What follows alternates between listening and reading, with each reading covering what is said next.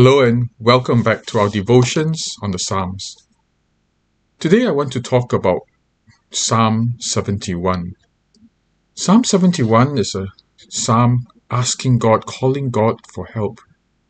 And then as he calls out to God for help, he recalls all the days of his younger life, all the days of his youth, and how God from the time of his youth had cared for him, had taught him, had led him through, to the end that even as he faced difficulties in his old age, he was confident that God would come for him. But this psalm tells us some great truth. That life is not always a bed of roses. In fact, there are so many difficult times in our lives. As you read this psalm, you will discover that the psalmist talks about ups and downs, pleading with God not to leave him in his old age.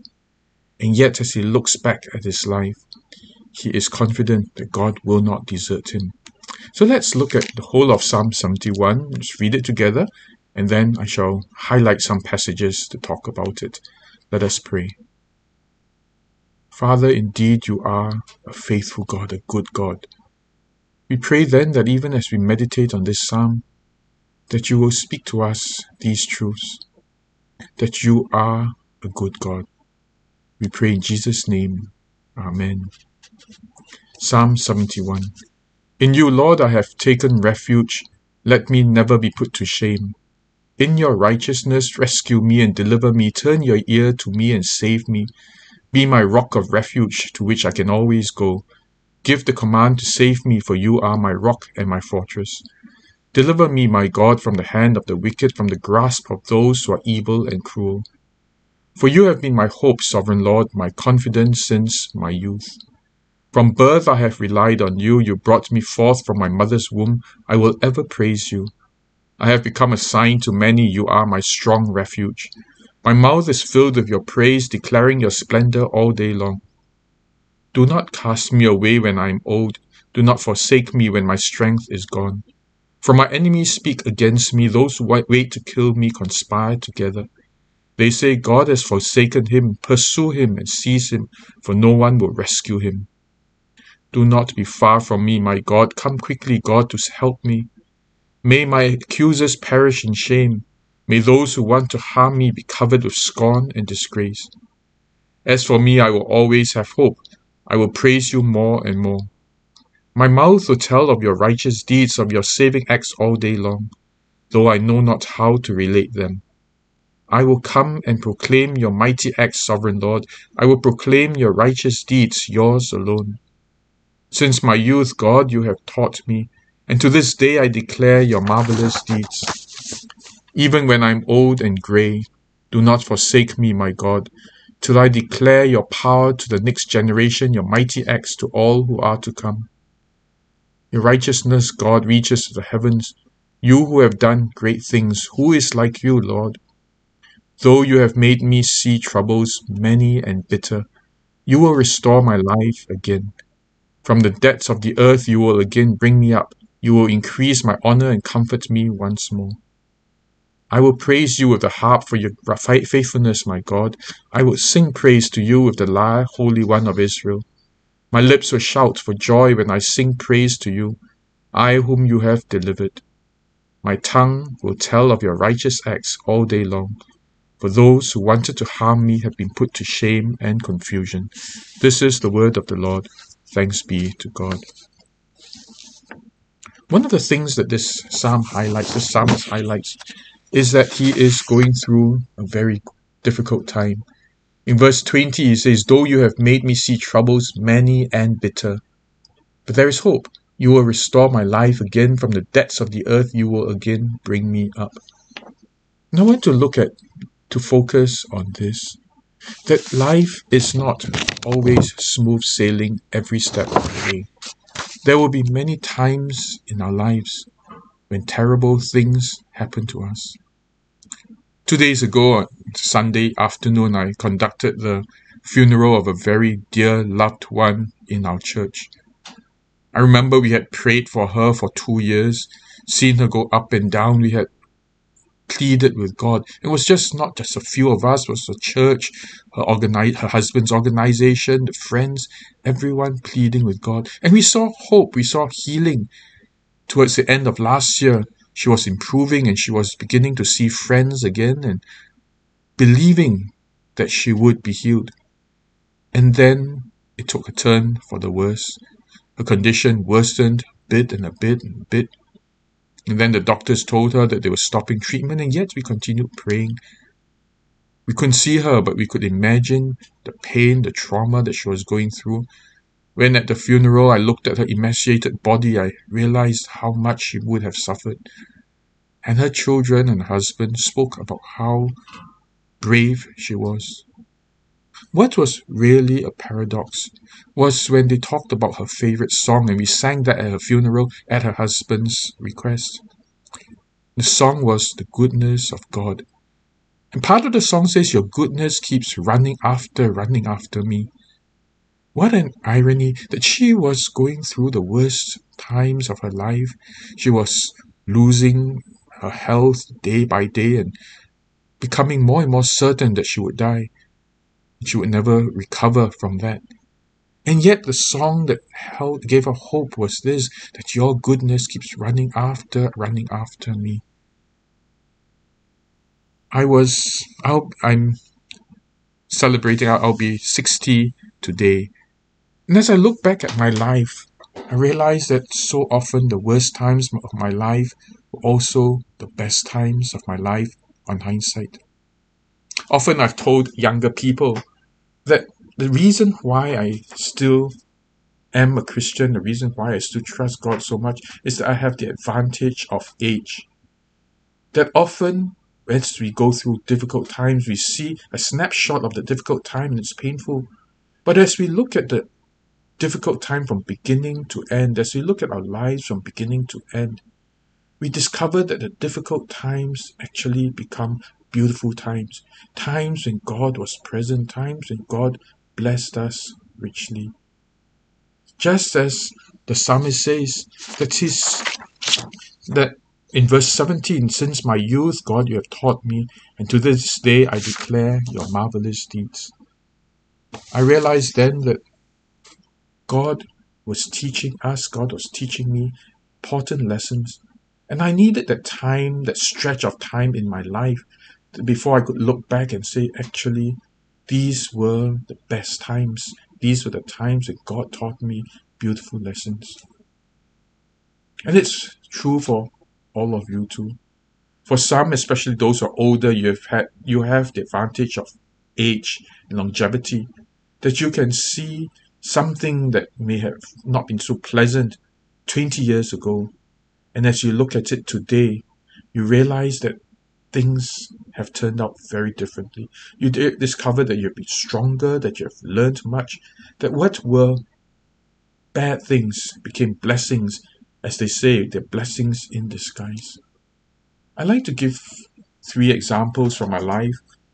I thought then that at 60 I needed to take stock of my life again and look at some of the difficult times that I went through that turned out really good. The first I might say that I want to relate, of course there are many more. The first I want to relate was time in NS, National Service. I was an A-level student. I had already secured a place in the university in law school. But I was placed among the cleaners, the worst of the soldiers. I was left in a bunk to sleep with them. My office was right next to theirs. My constant companions were the mechanics and what they call the GD soldiers, or general duty soldiers. These were the sweepers, the ones who cleaned the drains, who cleared the rubbish. They were the ones who had the least education, but more than that, they were riffraff. And I'd never seen such low life before. I mean, just an example, one of them was my patient who had venereal disease, and I had to clean up his private parts every day. And he would just smirk and laugh at me each time I cleaned him up, as though he couldn't do it, but it was doctor's orders that I, being a medic, would have to do that. Another one made it his treat every few months to save up to go to Thailand where prostitutes were cheaper. And that was all that he ever thought of as his future, as the future of his life. There were others who were vulgar and crude, and was a group of real riffraff. And I struggled very much because I came from a very refined home upbringing, came from good English speaking family and reputable school, and culturally we were worlds apart. And I despised these people whom I stayed with. But one day, as I was on guard duty, my detail was from 2 to 4, and one of the worst of the guys was doing duty from 12 to 2. He was the one whom I had to clean up, who had venereal disease, and I had to clean up every day. And I didn't like him at all. But his duty that night was from 12 to 2, together with another partner. And at about 1:45, I heard him come back. And one of the tactics of these soldiers was they would make a lot of noise as they walked in, so they didn't have to wake us up. Actually, they would just wake us up with all the noise. And at 1:45, I heard him and his partner walk in, talking loudly, shuffling their feet. I knew it was deliberate to just wake us up first. And I said to myself in my mind, if this guy even comes to wake me up 5 minutes before my time, I'm gonna just scream and shout at him and give him a piece of my mind. And I waited for that moment of tongue lashing. And then, true enough, he came about 1:55. But he took a look at me, and then he turned to his partner and he said, Chiu looks really tired. I will just cover his duty for him. He then quietly left with his new partner, and they took my detail and allowed me to sleep through to the morning. I had never expected something like this. Grace from a man whom I despised, grace from a man whom I thought had no morals at all. And it changed the way I saw them after that. That a man who I thought would be dishonest, would be there to bully me, showed me so much grace because he saw that I was tired. Ever since then, I didn't regret having been put in this group of riffraff. Of course, I still didn't fit in, and there were lots of crazy stories of what a nerd I was. I mean, one time they invited me to a dance, and it was the first time I went to a dance hall and danced, and I picked up the courage to approach this girl. I think she was probably in her late teens, and I asked her to dance with me, and she looked at me and said, boy, you said what, ah?" And she turned away. That was a little funny and humiliating, but I began to appreciate these people who surrounded me. Second story that I encountered, which was major failure in my life, was when I graduated bottom in class in law school. And I had such high hopes when I entered law school. I thought that I would be a great lawyer, first class honors and all that. I ended up with a third class, and it was impossible to find a job. It was even impossible to find a mentor, someone who would be my pupil master, as they call it. And so I had all the freedom to wander through the courts however I wished, and no one would bother me. And one day I went to court and I saw a murder case. This laborer, Indian migrant laborer, had killed his roommate. His roommate was known to be a very harsh, cruel man. In fact, he was the murderer's supervisor at work. And from morning to night, he would abuse the one accused of murder. One day, as the accused woke up and heard the deceased cursing his mother, the accused could stand it no longer, took a rope and strangled the deceased. The accused then went out for a few drinks, met a friend, had a chat, cooled down. He came back about 3 hours later. When he came back, he saw that the deceased was still alive and struggling to remove the rope from his neck. The accused then went and tightened the rope and killed the deceased then. The accused defense was grave and sudden provocation. Usually, that might have worked because everyone knew that the deceased was a horrible man and they sympathized with the accused. Problem was that defense would not have worked because the accused had gone out for 3 hours and calmed down, come back to finish the job. Prosecution didn't know any of that because they didn't have the technology to determine how long the accused had gone out. In fact, the accused didn't even have to say he went out. He could just have said, "Oh, I strangled him once in my rage," and he would have succeeded in his defense. But on the dock that day, he stood up and told the story as it was, every bit of it, the truth of it. In fact, his lawyer was jumping up and down trying to stop him from testifying. It was a rather bizarre sight because here was the accused conducting his own prosecution. At the break, I saw a man carrying a Bible waving to the accused, and I approached that man and said, "Hey, you know this guy? What's he doing? Why is he conducting his own prosecution? I mean, he should be telling a story that is consistent with his defense and to save his life. Why is he out there just telling everything and incriminating himself?" This man then said, "Oh, I am his counselor, his Christian counselor." And he related that the accused had become a Christian while on remand, and that just before his trial, just before he went up the dock, he told his counselor, "I have experienced so much of the love of Jesus that I cannot dishonor him by telling a lie." And with that, he risked his whole life, his whole defense, by going to court and telling the story as it really happened. I mean, this really blew my mind because I'd never seen honesty like that. I would have easily, quickly told a lie to save my life. In fact, we often joked that telling lies was a tool of our trade as lawyers. But here was a man who chose to risk his life to tell the truth. Miraculously, too, the judge accepted his defense and he was released a few days after the trial.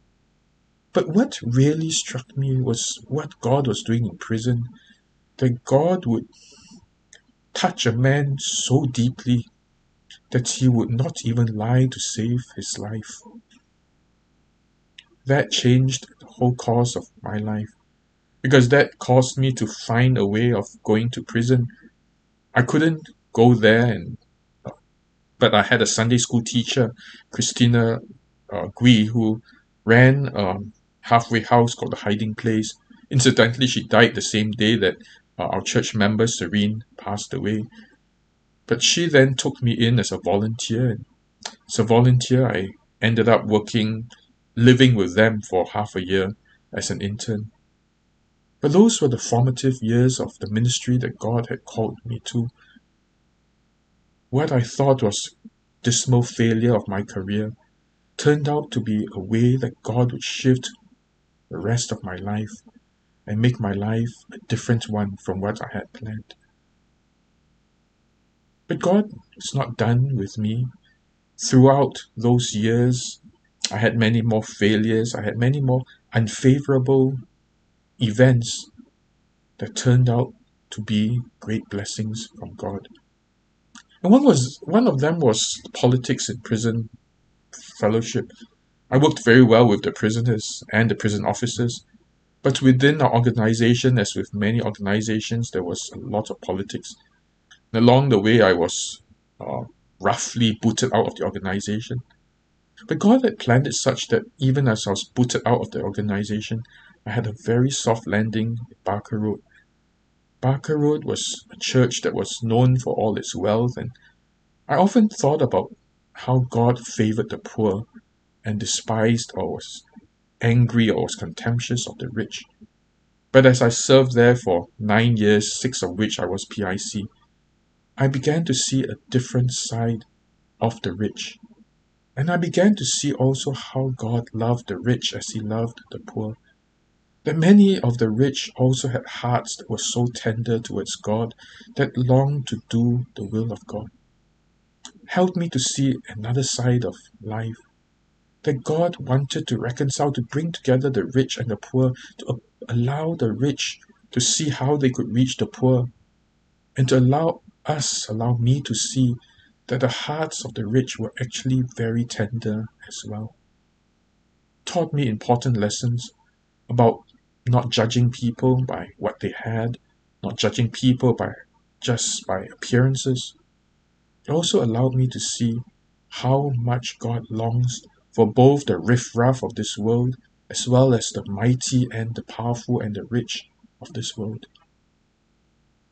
And it gave me hope that God loves people, and that day by day God will transform each of us in our different stations in life, teaching us how to love Him, to love one another. There were people who often say that they saw no fruits in the church among the people that I served. And yet, as I got to know them more and more deeply, I would argue that even if there were no fruit, there were many, many buds. I could see among the people in Barker Road that I served that there were many buds, many who were beginning to turn to God, many whose hearts were being drawn to God, who were sincere about following Him.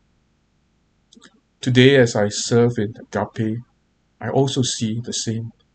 What God has taught me through these incidents, these events, both of the richest of the rich and the poorest of the poor, is that we never ever judge them by appearances, but we have hope. We have hope that God is working in each of our lives. As I look back at my 60 years and the many, many events of my life, the many, many failures of my life, I realize that God has been faithful and God has been good. And so I have great confidence in the next lap of my life. I don't know what it will be like, but I have had the advantage of age, of hindsight, to see that God never fails.